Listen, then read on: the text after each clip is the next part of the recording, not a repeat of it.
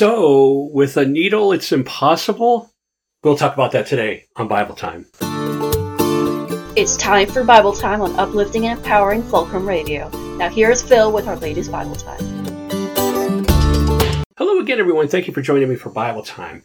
I'm pretty excited about this one today. I really like to teach people what the Bible is really saying and not what we think it's saying based on 21st century technology or based on human understanding, especially in the Western world. Our individualistic approach to life and society is so abnormal compared to what was going on during biblical times. But we'll get into that another time. But today I want to turn to Matthew chapter 19 and beginning with verse 16.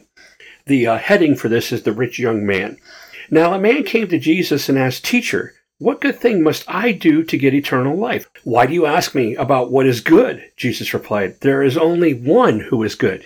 If you want to enter eternal life, obey the commandments." "Which ones?" the man inquired.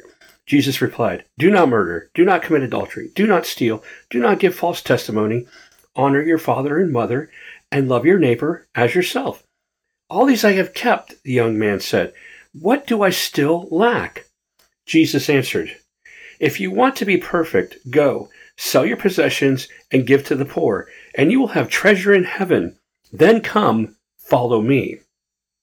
When a young man heard this, he went away sad because he had great wealth. Then Jesus said to his disciples, "I tell you the truth, it is hard for a rich man to enter the kingdom of heaven. Again, I tell you, it is easier for a camel to go through the eye of a needle than for a rich man to enter the kingdom of God."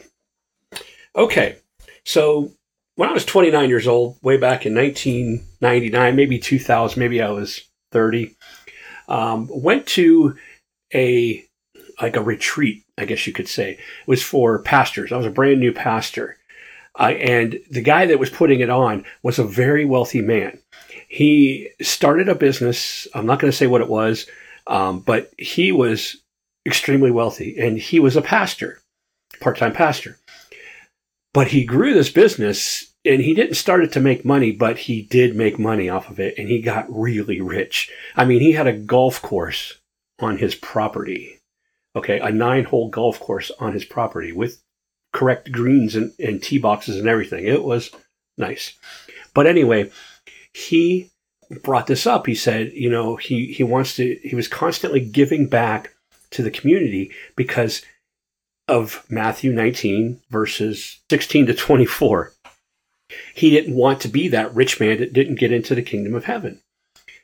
Well, the eye of the needle, we know what an eye of a needle is, right? It's a needle is very tiny and the eye is very small. And that's why they make those little tools that you put the thread through and you stick it through the eye and then you get your thread through the eye of the needle that way. So it is impossible. Yes, I'm using the word impossible for a camel to go through the eye of a needle if we think about a needle in 21st century technology. However, take a look at this picture that I'm about to show you if you're watching the video. If you're not watching the video, imagine a picture of a giant gate. And when that gate closes, there's a smaller door. The eye of the needle was a gate that was a small door to a bigger gate. So at night in Jerusalem, they would close the big gate around the city of all the walls. They would close the big gate so people couldn't go in and out. And anybody who came in after hours would have to go through the eye of the needle, which is a very smaller gate. Now, the reason they did this is because they didn't want camels coming in and invaders coming in on their camels in the middle of the night and ransacking the city. So they made it difficult for a camel to go through the eye of the needle. You would have to take off everything that the camel was carrying, including the rider. You'd have to unburden the camel to go through the eye of the needle. And then it was so much so that a person could pass right through. But a camel would have to stoop down, kneel down, and go through the eye of the needle. And it'd be very difficult, but it could be done. So if a camel rider came in the middle of the night, they could get into the city where it would be safe, but they would have to pass through the eye of the needle. Now, Jesus didn't say that it would be impossible for a rich man to get into heaven, but that's the way we sometimes take it.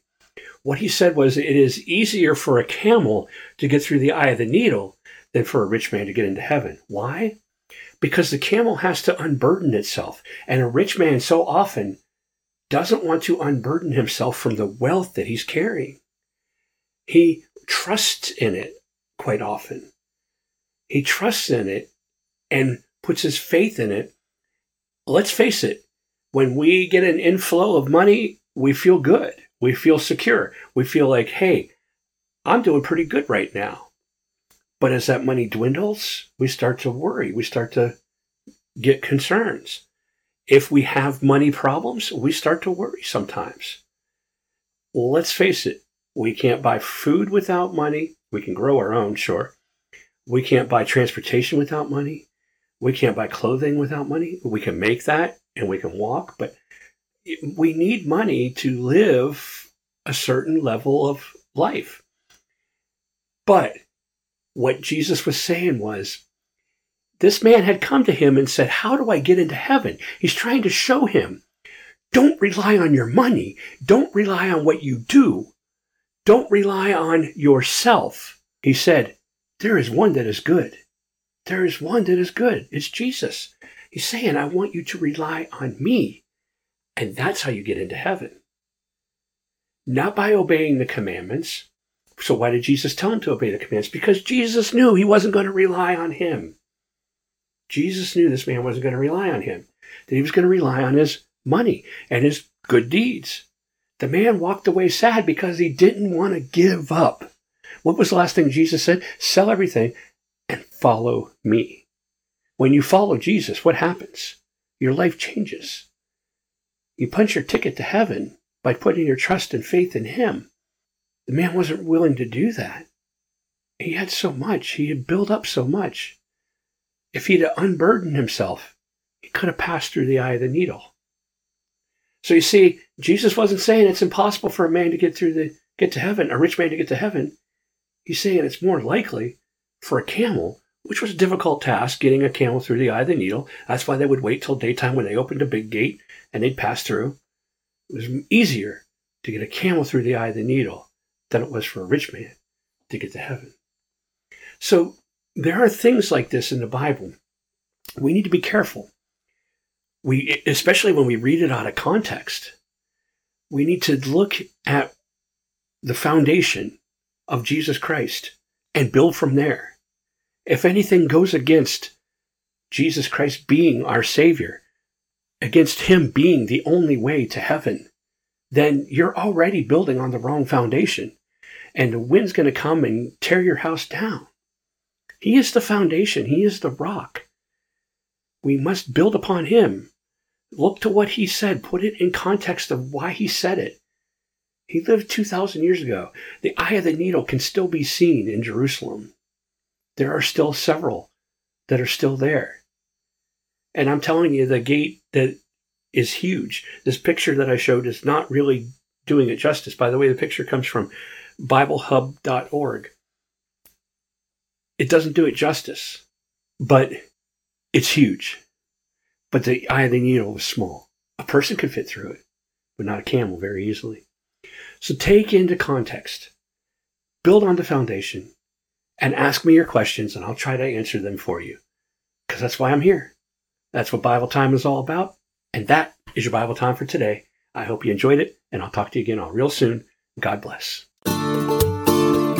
You've just listened to Bible Time. New episodes come out every Wednesday at 9 a.m. Thanks for listening.